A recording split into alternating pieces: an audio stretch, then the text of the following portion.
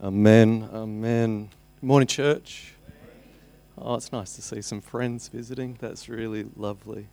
I'm just back from Albania, and I want to share a little bit of my time there and encourage us some. But I first just want to start by, Katie, have you led worship before? That was phenomenal this morning. And Brother Caleb, hearing you sing this morning, beautiful. Jake, thanks.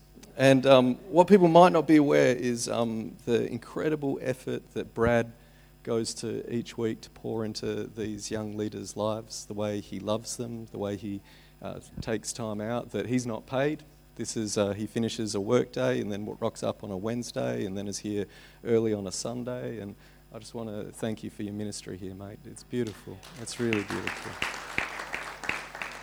We're starting a new series, and as we go to our slides, the series is called Kingdom Revolution, and what we'll be looking at is how Jesus brings a revolution in how we understand revolution. But before we do, I want to go to our second slide.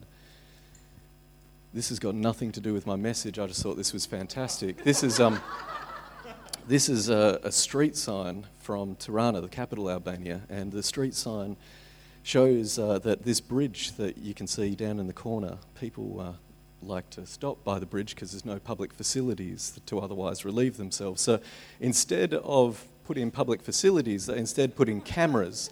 And this sign, which I think is the greatest street sign I've ever seen in my life, if you can't read it from where you're sitting, it clearly has somebody urinating with a camera on them. But if you pay attention to the box next to it, it actually says YouTube in the corner. And I mean, you don't need to have the gift of interpretation like JC this morning to understand that what this sign is saying is that if you pee underneath the bridge, you can expect to see yourself on YouTube. As I said, that's got nothing to do with this morning's message, but I found it funny. The next slide does, though. Some of you might have also seen this pop up on Instagram. And as I was praying about this series that we're about to start, I had a sense that this experience and this story that I'm about to tell was actually, it's a paradigm for what God is doing in us as a people. And for those who haven't heard the story, I was preaching at an Assemblies of God church in Tirana last weekend, and I finished preaching, and this is a passage that I was preaching on, and it wasn't really appropriate to pull out a camera during the service, partly because how the Holy Spirit moved us afterwards. But one of the senior pastors afterwards sat down and started wailing, not crying, not even sobbing. This wasn't like a polite, there's a sweet spirit in this place and somebody passed me a tissue. This leader curled over upon herself, just started wailing in ways that I was actually feeling embarrassed. The church meeting was meeting in a hotel, and I was thinking, oh my goodness, what are the staff going to think and hear with this going on? Because I'm not a very good Christian. And somebody came up to me and said, and interpreted for me, because I don't speak any Albanian, and said, the pastor is saying, Jesus, forgive me. I've never loved prostitutes. I've only judged them. I've never loved prostitutes. I've never served them. Over and over and over again. And there was just this spirit of repentance that fell on the place. This huge sense that there is so much more for us, and yet we've settled for religious games. And I feel that there's some people who are in here this morning who haven't been in church for a long time, and the reason you left wasn't out of lack of love for Jesus, but it was out of a lack of love that you experienced, and there was a judgment that you experienced. And I want to tell you my testimony of being part of this community, which hasn't been for long, that these people love well, and these people are humble, and these people welcome sinners like me. So if you are here this morning and you haven't been in church for a while because of the judgment you've experienced from God's people, I want to say to you this morning, I'm sorry. As a church leader, I'm sorry, and I ask for your forgiveness. And I ask this morning that you would trust again to allow broken people like you to show you God's love. And as we start this kingdom revolution, it's the paradigm that I actually want to invite us into.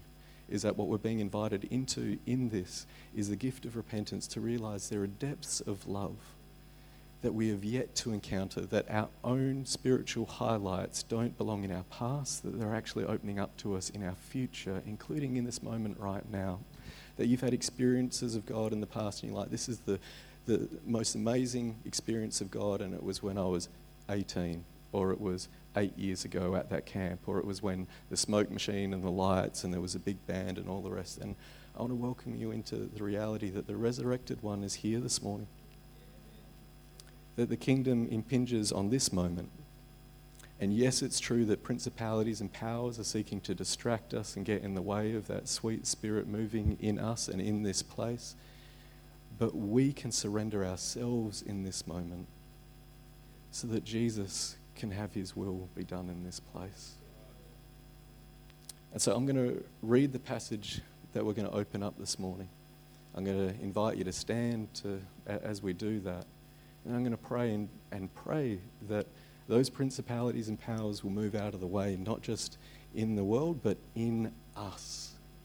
That humility, that grace, that mercy, that kindness of God will be able to penetrate us in such ways that we will realize the love that we're made for, the love that the world is destined for, the love that is revealed in Jesus, and the love that raised Jesus from the grave, who's moving in this place now, and that Spirit longs to fill us.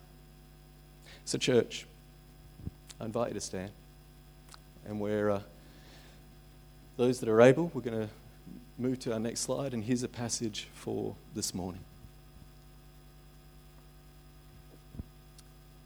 Then Pilate entered the headquarters again, summoned Jesus, and asked him, "Are you the king of the Jews?" Jesus answered, Do you ask this on your own? Or did others tell you about me?" Pilate replied, "Am I a Jew? Your own nation and your chief priests has handed you over to me. What have you done?" Jesus answered, "My kingdom is not from this world. If my kingdom was from this world, my followers would violently fight to keep me from being handed over to the Judeans. But my kingdom is not from here." Pilate asked him, "So you're saying you're a king?" And Jesus answered, "You say that I am a king. For this I was born, and for this I came into the world, to testify to the truth. Everyone who belongs to the truth listens to my voice." And Pilate asked him, "What is truth?" After he'd said this, he went out to the Judeans and again told them, "I find no case against them, but you have this custom that I release somebody at this Passover of yours. Do you want me to release this so-called king of the Jews?" And they shouted in reply, "No, not that man. We want Barabbas." And now Barabbas was a violent insurrectionist. Lord, we ask that you would add to the reading of your word, your living word. Lord, we ask that your Holy Spirit would take what is here, that you would hide me behind your empty cross, and that your Holy Spirit would move in us in such a way that we would see you, Jesus, and know that God is love, that the destiny you have for us is love, and that love has conquered the grave. So Holy Spirit, we welcome you, have your way in this place. Holy Spirit, we welcome you, have your way in this place. Holy Spirit, we welcome you, have your way in this place. Your kingdom come. Your will be done, here in us, on earth, as it is in your very presence. And all God's people said, Amen. Have a seat. Have a seat. So if you are new to church, you might not realize that this is a crucial moment that we have pressed pause on in the life and the story of God's people and redemption. Jesus is just about to be crucified. And Pontius Pilate, you might not be aware, but the Roman emperor, which was the biggest empire of the day, it didn't care much for little empires and little people and their beliefs. They didn't have a problem with you having any number of gods, as long as that you knew at the end of the day, Caesar is the Son of God, Caesar is divine, Caesar is God of God, Caesar is the world's true king, and Caesar literally meant king, emperor, the one who reigns. And so here's Pilate who is sent at this time of year because this little people who he doesn't have much interest in other than his job is to make sure there aren't insurrections and revolutions. And these people, they have these weird beliefs that apparently not just their tribal God, but the God of all creation, the God that is above everything else, that apparently this God hears the cries of the oppressed. Ridiculous. Romans know that the Roman gods, providence is one of the gods, and providence always hands victory to whoever wins. That's how you know whose side the gods are on. Who won? Guess what? The gods are on your side. And so these people have been conquered by the Syrians, by the Assyrians, by the Babylonians, by the Persians, and now by the Greeks and then the Romans. And here we have a situation where the Roman representative is gone to this little place because they have this festival of Passover where they believe that their God, who hears the cries of the oppressed, is going to move again. And so they gather with a meal, like we will gather for a meal, to celebrate liberation as we will celebrate liberation, to bring that history into the present as we will gather around the table and share communion and bring God's history into this present. And they proclaimed and announced that there is a day coming where this oppression will be no more, and they drag that into the present, just as we will do as we gather around the table and share in communion. And here we have this situation where in the Roman courts, the house of power, here you have a representative of the most powerful person in the world standing before some guy with a few followers, and they've all nicked off. And so when Pilate says, "So you're a king," you might not hear the sarcasm, but it's there and it is thick. He's like, what kind of king? Because revolutions work only one way. Kingdoms work only one way. If you want to overthrow an empire, how do you do it? Pulling your sword out of its sheath, or as we might say today, through the barrel of a gun. And so Pilate is having this interaction with this so-called king. And he's like, even your own people handed you over to me. And why did they hand him over? Why is he such a disappointment? Why is Jesus an utter disappointment to these oppressed people? What are they longing for? A kingdom. And how do kingdoms come? Through power, through revolution. This is how kingdoms come. You know what truth is? When Pilate says, what is truth? What is truth to Pilate is power. Not the power we see on the cross. You have to see through resurrection eyes to see that the cross is real power, to see that love is real power. It's just power over. It's just might makes right. It's like, I will bully you into a situation where you have to bow a knee and I win. And so here's this king who comes with no followers. And Pilate asks him, so you're a king? And Jesus says, is this your idea or somebody told you about me? And he's like, am I a Jew?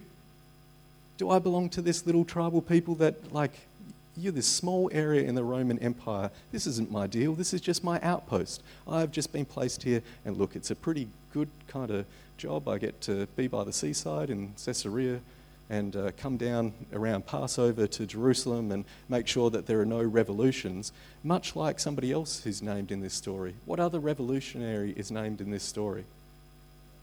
Barabbas. And those who know their scriptures know that in Matthew's Gospel, Barabbas is actually referred to in early transcripts as Jesus Barabbas. Jesus, son of Abbas. Abbas actually means Abba. It's how a little kid would say, Father. So here we have two different sons of the Father. And which one do the people want?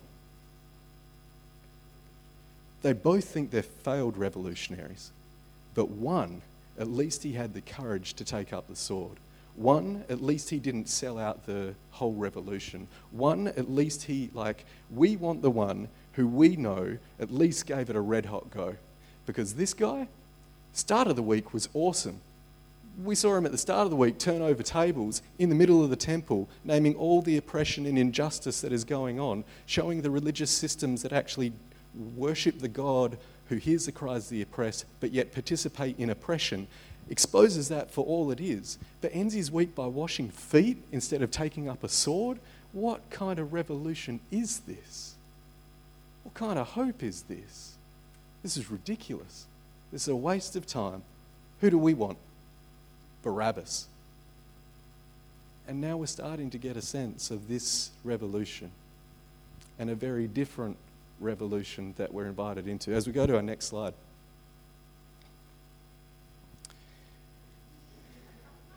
I know many theologians. I've spent quite a bit of time and spoken in a number of different places around the world with N.T. Wright, who's one of my biggest influences.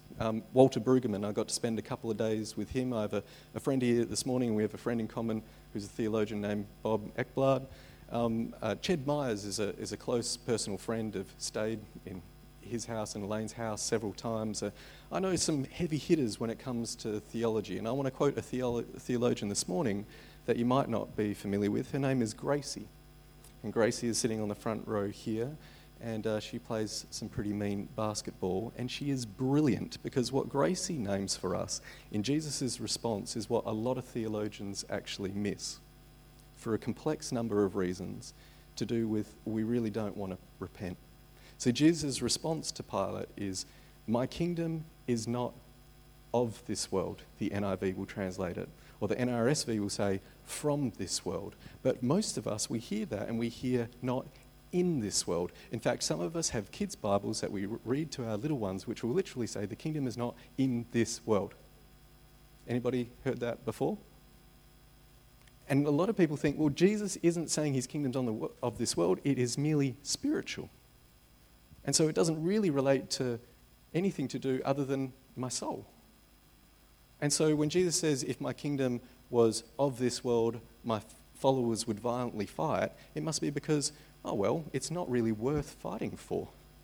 Peter, just a chapter earlier, he was wrong when he had a peace and pulled out a sword and no, you missed it. It's spiritual, Peter. It's not got anything to do with the real world. If that was the case, Pilate wouldn't have a problem. Gracie, Reverend Dr. Gracie, that's not things that she's received yet, but you watch, it's coming. The world isn't like how Jesus wants the world to be. So of course his kingdom is not from this world. That's good. That's great theology. Because the kingdom is hope for this world. The destination of the kingdom is here for this world. Jesus doesn't just love your soul. Jesus wants to save us as a whole.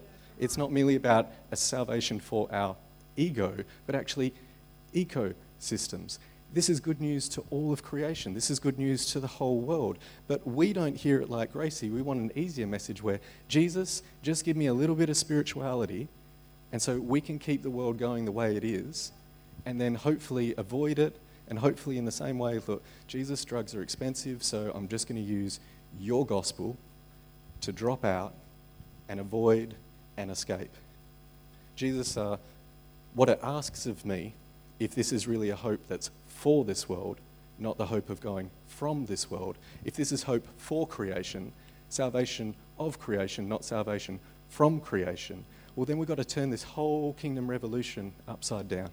It's a revolution in how we understand revolutions. It's not revolutionary in that it's not an actual real world hope. It is a real world hope. Otherwise, Jesus wouldn't have bothered raising from the grave. The center of the Christian gospel is the cross and resurrection, which says the cross is God's how this revolution is coming, how the kingdom is coming. The kingdom, which everybody likes to believe in a utopia. Everybody wants a big answer of how the world's going. And Karl Marx said that the apostles, they failed to bring the kingdom of God because they failed to bring it by force. No, Papa Marx, you missed it. The only way the kingdom comes is by rejecting force, and it comes through suffering love of the cross. And the implications for us who are going to take part in this revolution is actually to go, okay, I'm not going to fight to defend.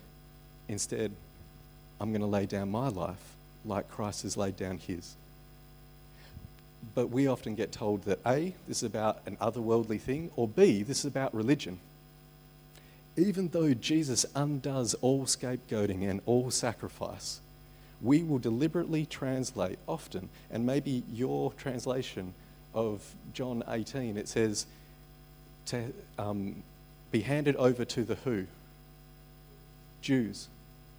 Because you know what's real easy? If we just can say that there's a them that's the problem. And we forget that our Lord is Jewish. According to Matthew's gospel, he's a Jewish man, Middle Eastern man, with African people in his family tree, but somehow we then end up thinking that Jesus looks something like me. Maybe that's because it's a lot less challenging than the fact that Matthew 2:14 makes it very clear that our Lord is a refugee to Egypt before coming back. And we're like, oh, that's a bit awkward because I don't know how to relate to that story. That story isn't like me. Yes, and that's why Christianity requires conversion and repentance. But this Jesus and what he calls to is a kingdom that is for this world, but it's not like this world. And if we can say, oh, it's the Jews and handing over to the Jews instead of the Judeans, this political group which is calling for revolution, they're like, well, guess what? I'm not them, I'm okay. And you're like, oh, Jared, thank God we never have those dynamics in the church today. Thank God the church would never waste time and money and energy finding a them to make ourselves feel righteous against. Thankfully, people aren't spending all their Facebook posts creating them and us's in ways that alienate, in ways that scapegoat, in ways that tell people that you're not as worthy. Here's a really interesting thing. I have lots of pagan mates from school, I went to Hale, who do all kinds of crazy stuff, and we let them get married. Not Christian though. If I told you some of the stories that my mates from high school, these fellas, what they get up to, my goodness. And yet we don't make special rules for them. Imagine, I don't know, in 1930, for example, and I'm not saying that 1930 Germany is like Australia in 2017. Not at all. Not at all. That's a ridiculous parallel. What I am saying is there are dynamics in the church that we need to pay attention to because our battle is not against flesh and blood. It's against the principalities and powers of this dark age. And the kind of distraction that is happening from being a kingdom people and joining a kingdom revolution where we respond from humility is that we create a scapegoat and go, they're the problem. And if we just got rid of them, then... And you're like, oh, I've seen that theology before. Where? That's right, the Pharisees. That's the spirit of Pharisaicalism. That's how the Pharisees work. One of the reasons why the church in Germany, Catholic and Protestant, liberal and evangelical, were so quick to jump on board the Nazis' agenda is because the Nazis said, and it was true, Germany had the most liberal sexual practices of all of Europe. And we are going to restore the pride of Germany, and we're going to put the church back in the centre of our nation again. The Nazis appealed to the church and said, the church is no longer centre in our nation, and we need a righteous purification of our nation to stop this sexual immorality and return us to German family values. That's pretty uncomfortable, isn't it? And Christian pacifists, and gypsies, and 6 million Jews, and gay and lesbian people went to the gas chambers for this agenda of purification, for this agenda of we are going to do and build a kingdom. How? Just like the world. In a way that's just like the world. Uncomfortable, isn't it? As we go to our next slide, let me break down just a little bit in one ugly slide what the world needs good news for. According to the World Health Organization, the two biggest issues in the world, in the developing world and in the so-called first world, have got to do with food. Anybody want to name what those two issues are? Famine and obesity. Isn't that fascinating? If only the world was created in such a way where there was enough for everybody's need, but not everybody's greed. There is. And we need a gospel that is about the generous, voluntary redistribution of wealth. If only Jesus came with a message of, I don't know, Jubilee, the acceptable year of the Lord. Oh my goodness, he did. awkward. But we can avoid it if his kingdom isn't in this world. If his kingdom's not in this world, we don't need to listen to that kind of stuff. Jared, are you going lax on morality? Are you saying that, like, this stuff doesn't matter? No. I'm trying to not let us miss the kingdom revolution movement because we get caught up in us-them morality games, this superior, we're better than thou morality games, this inside-out kind of games, instead of repenting and following Jesus. 740 million people go to bed hungry today. A child dies every 7 seconds.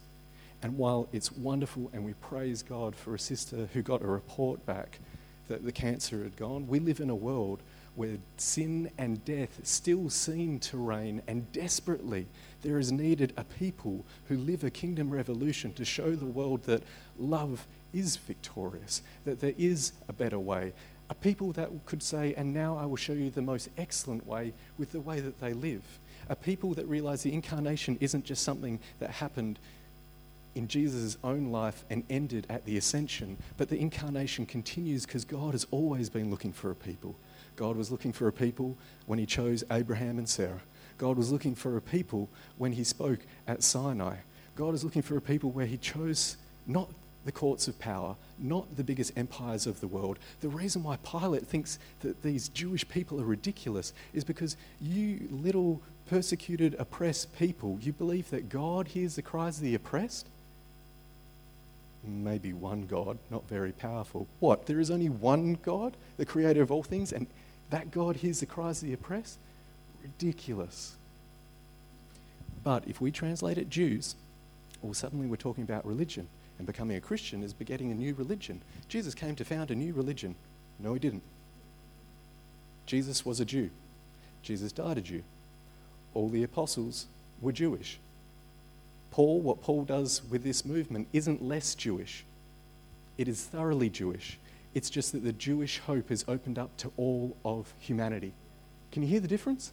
See, the Jewish hope wasn't to go to heaven when you die, to sit with fat babies on clouds with little wings and be a disembodied spirit because I'd lived a moral life, that I'd ticked all these different rules. Instead, it was the hope that God's very presence would flood the earth like the waters cover the seas, that heaven and earth would be one, that God would be all in all, that in fact holiness isn't about exclusion, but it's about the passionate fire of mercy, which leaves morality games behind because you meet the kind of people and you're like, I don't know what is different about you because I know you're just as broken as me. I know you're just as problematic as me. I know you've had the same problems with me. But there is a mercy that burns in your life that I hope looks like the world to come.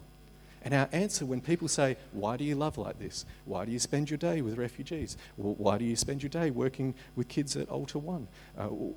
Why has there been transformation in your own life? Why are you investing your time with the homeless? That person, they're back on that stuff yet again, and yet you're still there at 2 o'clock in the morning helping them as their head is in the toilet. Why do you love like this? Why do you love like this? Why such suffering love in your own life? Well, my kingdom is not from this world. If it was, my followers would violently fight from keeping me from being arrested. Why do you love like this? Because Jesus is resurrected. Why we love like this is that this isn't about a new religion. This is about the kingdom revolution then that it started. And just like Abraham, it doesn't start from top down. God chooses from below and works from below.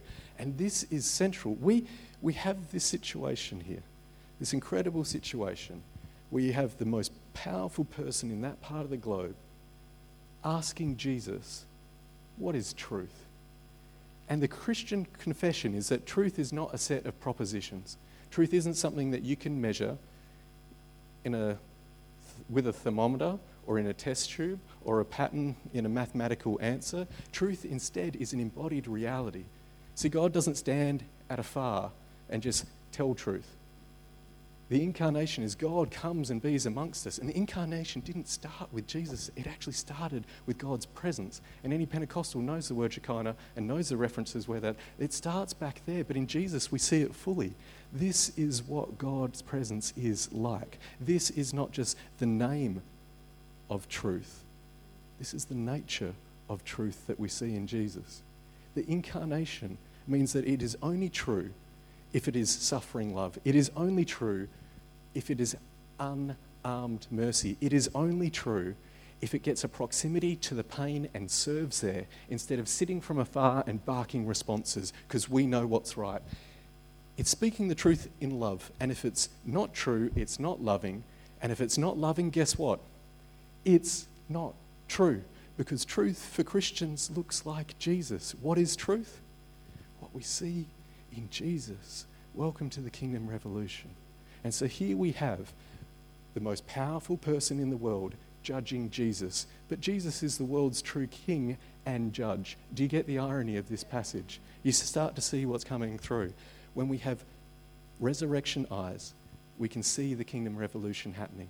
And our definitions of truth, our definitions of righteousness, our definitions of holiness, all must bow a knee to the reality we see in Jesus. He is the way. He is the truth. He is the life. And here's the giveaway if you know it's true. We respond not in ways that judge others and make us feel better, but we're like, have mercy upon me. Work in me. It's the kind of prayers that curls over upon themselves and I have judged and I have not loved. I have judged and I have not loved. I have judged and I have not loved. And that is somebody encountering the Holy Spirit. But whenever we start to go, God, I thank you that I'm not like fill in the blank, we are being moved by a spirit, regardless of how holy we think it might feel. We're being moved by a spirit that is not of God. And we need the gift of discernment in this day when people are trying to make us rally around battles that just aren't the hills worth dying on. You know the hills worth dying on? Calvary.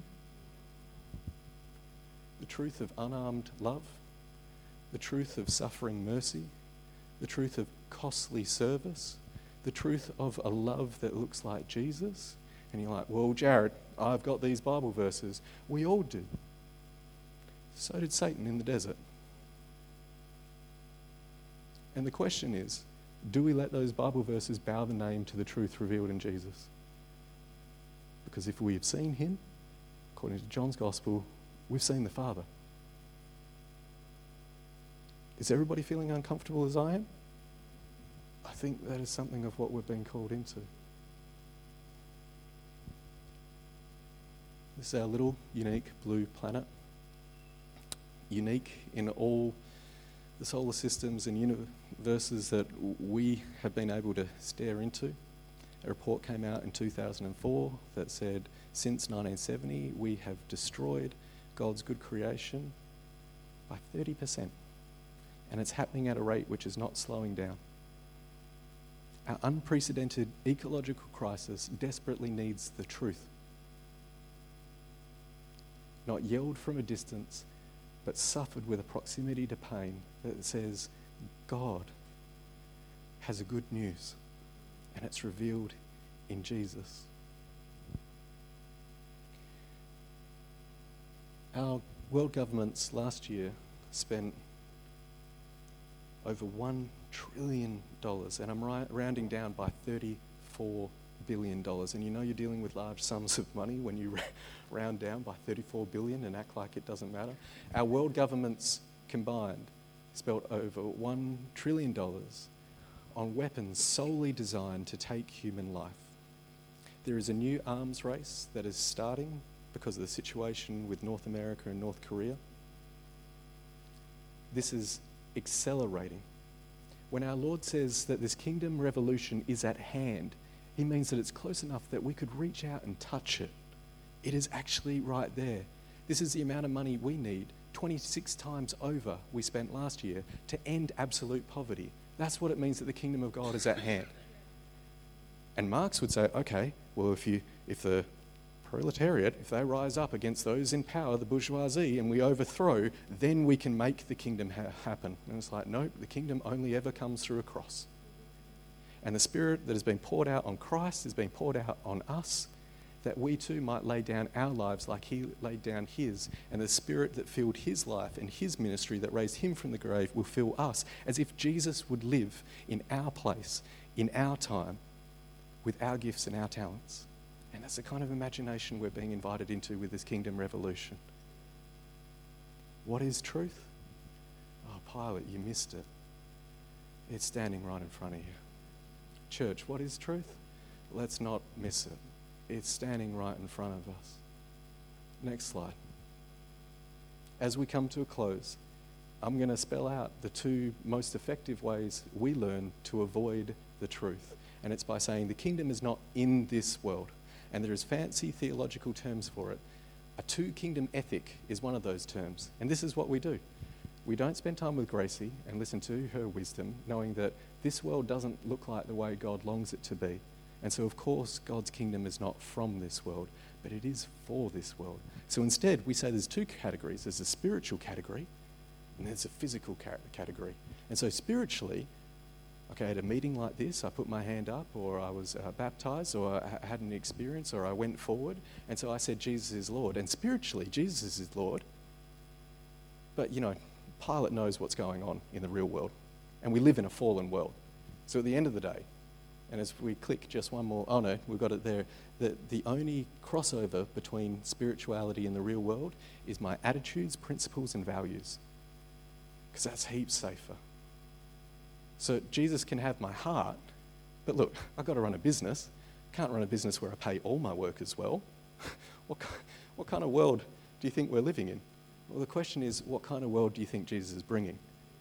Because if Jesus is the truth, and the kingdom is not of this world, not from this world, but coming to this world, and is in this world, well then suddenly the way we do business, it should say Jesus is Lord. And we should help one another as a community to do that. And we're like, well, look, I just need to pay the bills, like my kids in schools, all the rest. Well, how do we help one another to make sure that you find work that actually reflects the glory of God instead of, oppresses somebody else? Welcome to this kingdom revolution. See, the incarnation never ended.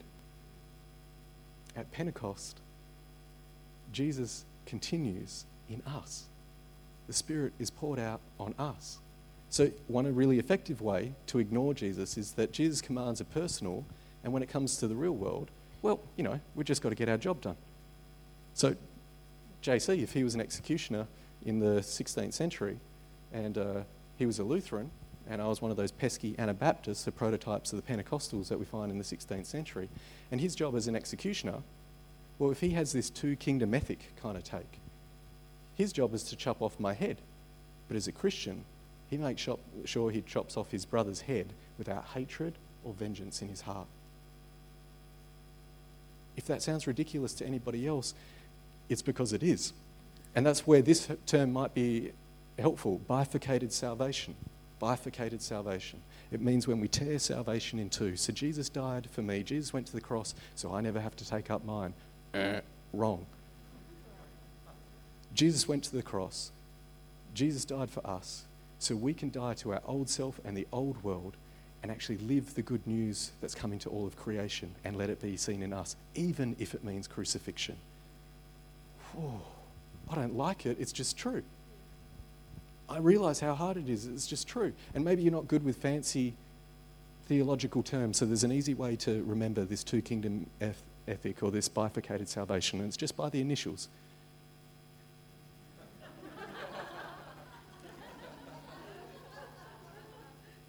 This kind of approach that says Jesus can have my heart and my attitudes, but Jesus doesn't get my whole life, just remember the initials. Next slide. Where we are going over the next weeks is actually to break down that there is two realities, but it's not spiritual versus physical. It's the world that is passing, the fallen world, and the world that is coming, the kingdom revolution. We are the anti-fall movement, church. That's what the church is. We are the anti-fall movement. The reason why we embody such a costly love has got nothing to do with us and everything to do with grace. That we can lay down our lives because Christ has laid down his life for us. And so this kind of love is seen in us in ways that make people ask, why? And so the world that is passing away, our identity is in corporations, in brands, in nations, in positions, in titles, etc. But in the kingdom revolution, it's in Christ. See, in terms of ecology, our attitude is to extract, control, dominate. Well, it's all going to burn. What does it even matter? Jesus just cares for my soul. Rubbish. God so loved the world that he sent his son. If your gospel is just good news for your soul, you're dangerously close to the heresy of Gnosticism, which was one of the biggest threats to the early church that this whole Gospel of John is written against. And you're like, well, Jared, when I came to Christ, it's what I heard preached the whole time. I'm sorry. Let us help you out with something that looks a little bit more like Jesus. You're like, oh, Jared, I'm not sure what I think about all this theology. And it's like, you don't have to worry about what to think about all the theology. Learn how to love God with all you are and love your neighbour as yourself, realising that the stranger is your neighbour, realising that your enemy is your neighbour. And when you start to love like that, you'll realise that your theology will fall into place, and suddenly you start saying, God is love because I've encountered the Holy Spirit who revealed to me Christ, who shows me the picture of the Father. Guess what? You're doing great Trinitarian theology and you didn't even realise that's what you're stepping into, because it's an experience before it is something we study. It is worship, doxology, what Brad is leading our young leaders in. It starts with worship, and out of awe, out of wonder, out of worship, then we start to put words and start to interact with church tradition and go, this is the beauty of Orthodox Christianity, and I want in. In terms of injustice, fight by any means necessary, or just get what you can get. If you can benefit from injustice, awesome. If you can't, well, then you take up a sword and you try and fight. Versus the kingdom, where we fight with the Lamb's love. I'm talking about that kind of love your enemies kind of love. Bless those who curse you kind of love. Do good to those who persecute you kind of love. The kind of love that looks like how God has loved us, even though we were enemies of God. Oh my goodness, it's not much more difficult than love God with all you got and love your neighbour as yourself. And both are revealed in Jesus. And when it comes to issues of sexuality, it's either suppression or transgression. It's either just turn it off, or go for it. You know, we live in a fallen world, just go for it. Versus the kingdom, where it's about the transfiguration. And guess what? Regardless of your orientation, all of us have work to do in terms of that transfiguration, of the humanizing purposes of God, where God's very nature and love starts to flood the places of human connection. But that's a longer topic for another day, but I want to give you a sense of where we're going as I close. Enemies. The fallen world, we kill them. Kingdom revolution, we bless them. Religion, God bless me and us. Religion in the kingdom, and you're like, oh, well, it's not a religion. Well, depends how you use the term religion. James 1 talks about this is the kind of religion that God finds acceptable. To care for the orphan and the widow, the powerless, those that have been cut off. And you as a church, in 2 days, you cared for people who all support from the government has been switched off. You're housing people at First Home Project who the government are trying to force back to Nauru and Manus, where the most unspeakable things, and if there weren't young people in the room, I'd actually name the horrible things that are happening. And you as a people, because of the Kingdom Revolution, in 2 days you came up with money for the next 3 months. These 2 young men who love the Lord, and they're sorry they can't be here this morning, but you will get to meet them. These 2 young refugees, they're being responded to with kingdom kind of love. And it's a prophetic sign to our nation, who has left these 1,200 people indefinitely imprisoned. And you're like, Jared, you're talking about politics. No, I'm talking about a kingdom revolution that's good news to all our global crisis. How is it that 400,000 Rohingya are facing ethnic cleansing at the moment? And what we're talking about is what box we're going to tick when we send some letter back, instead of people who are dying, literally dying. In our church, we support a ministry in Myanmar. We are praying for these people in Myanmar. We're praying for the Karen people. The Karen people and the Rohingya people are running for their lives literally, and we're talking about some box and us being better than them. What are we doing? Like, honestly, what are we doing? Like, where's our heart? Where's our heart for the kingdom? We need a fresh revelation of Jesus. We need the kind of revelation that would bring us to our knees, like that sister that I saw, that pastor who's like, God, I have judged and I've never loved. Pain, well, we numb ourselves, or we seek deliverance from false gods, be they alcohol or a success, meth or pornography, likes on social media, and we try and numb ourselves versus the kind of pain of a lament that says, holy be your name. Come and make your name holy. You've commanded us to ask you to make your name holy. So come and move, God, that your name will be holy in our world. Come and sanctify your name. Your kingdom come. Righteousness. We are righteous. They are evil. Versus a kingdom understanding where God alone is righteous. No one's done good. Not even one. Not even one. It is but by the grace of God any of us go. So all that's been kind of heavy, but I want to set up where we're going with this series. A bunch of you are like, I know where I'm not spending time for the next 10 weeks. I'll see you after that. This series and what we're about to open up is to proclaim the cross through the resurrection, that Christ might be revealed and we might respond with a kind of repentance where we realize that the kingdom of God is justice and peace and joy in the Holy Spirit, to quote the Apostle Paul in the 14th chapter of Romans.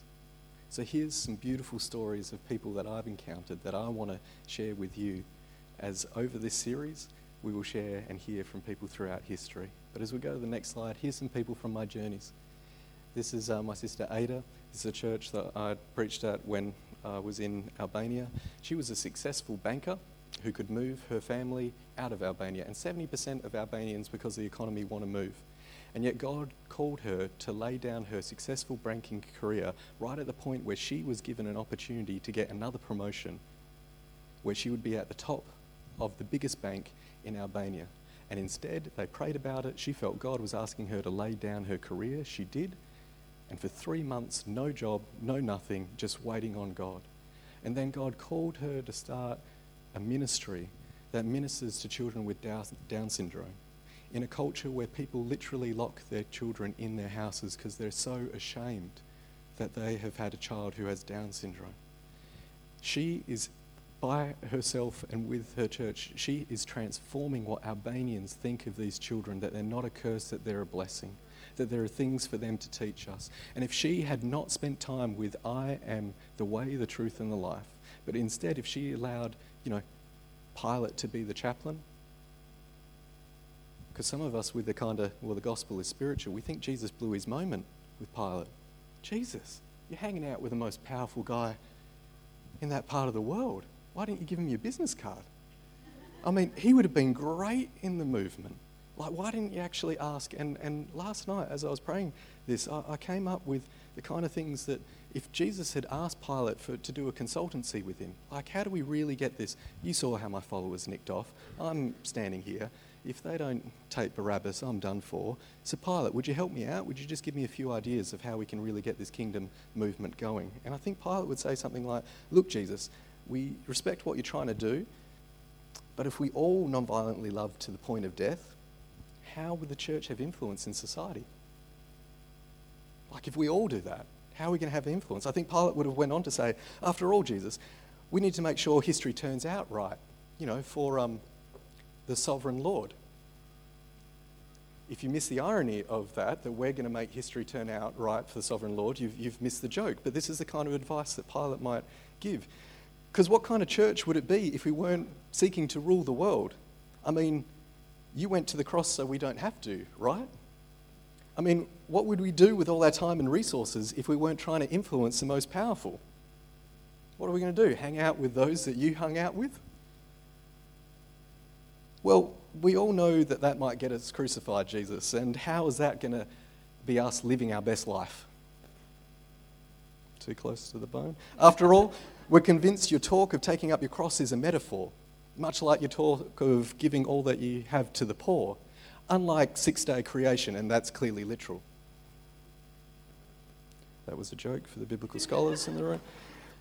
And far be it for us to judge, but it would be more helpful if you said more about the people that we really have a problem with. Like, we've combed the Gospels, Jesus, and we can't see you mention them once. That's really, really unhelpful. Don't you really know that this is where we're going to be spending our time? But you wasted all your airtime, Jesus, talking about good news for the poor, freedom for the captive, sight for the blind. Why didn't you talk about the stuff that the church cares about, Jesus?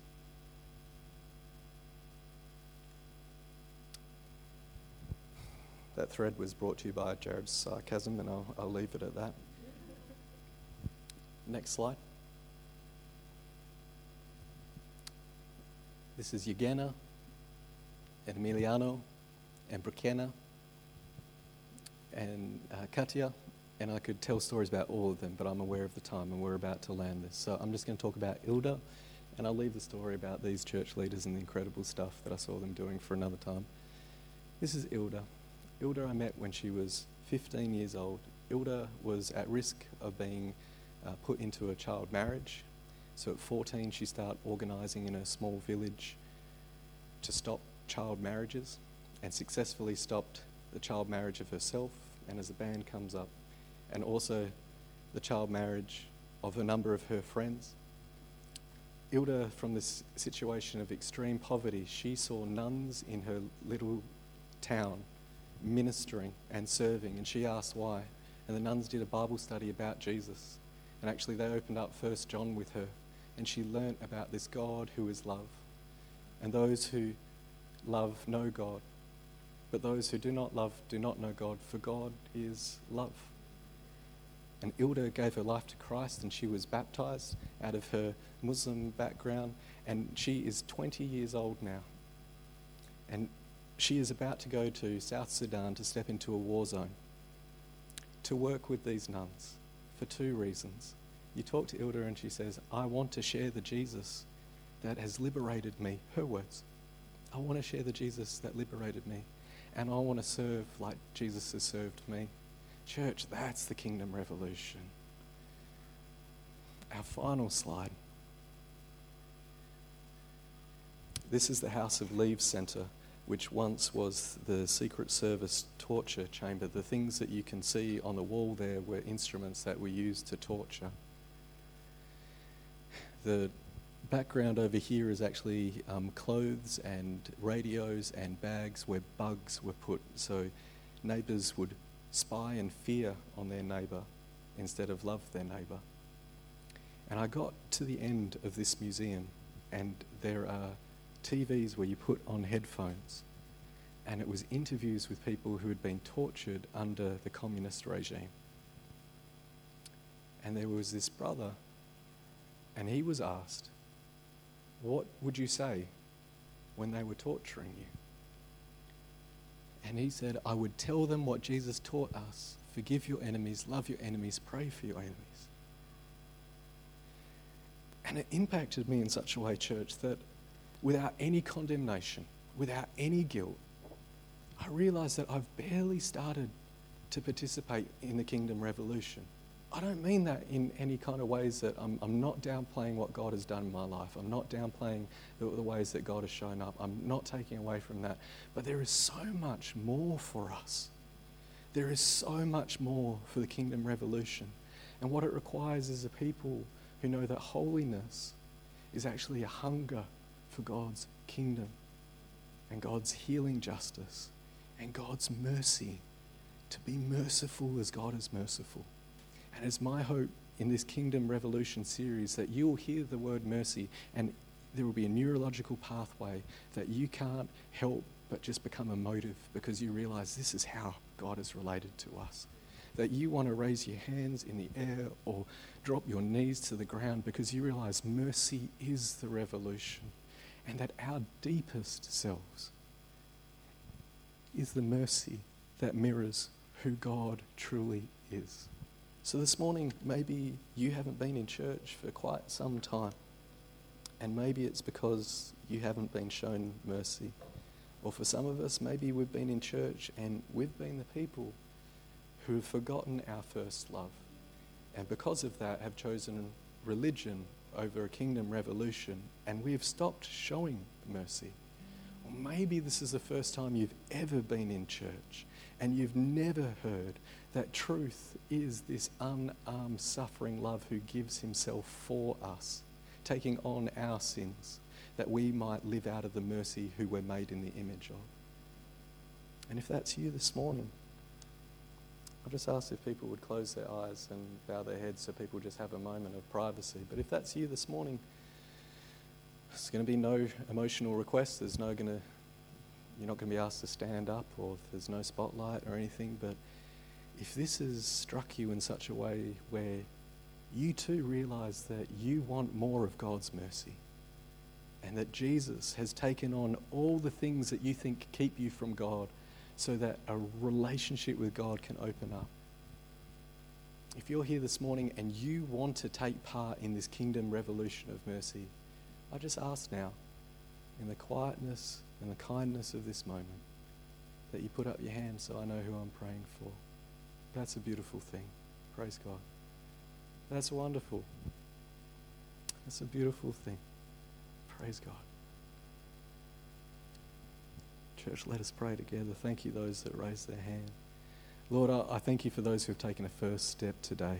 Jesus, anything that wasn't of you, may it fade away, and maybe that which is of your kingdom, may it come to the forefront. Those of us who are resistant because of things in our lives that don't look like you, would you break them in such ways that we would cry out in repentance, I have judged and I haven't loved. I have judged and I haven't loved.